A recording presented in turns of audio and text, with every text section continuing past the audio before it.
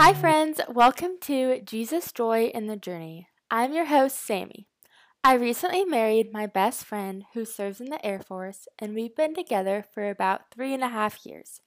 I've always loved supporting him in his calling, but over the past year, I've learned the joy and the hardships that come with being a military spouse.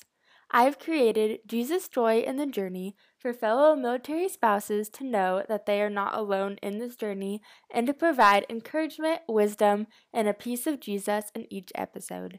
We are called to live life in community. We all know that having a friend to walk through the tough times and uncertainty with you makes life a whole lot easier. However, sometimes as a military spouse, we don't always have friends that understand what we're walking through. Maybe you are new to military life, or maybe you recently PCSed and are still finding your people. My hope is that Jesus' joy in the journey can be a source of community and encouragement to you.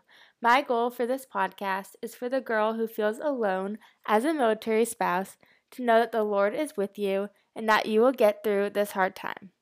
And to do that, I'm going to bring on fellow military wives, fiancés, and girlfriends to share their testimonies and the gospel. I've also created an Instagram page, Jesus Joy in the Journey, so follow along for updates on the podcast and more encouragement.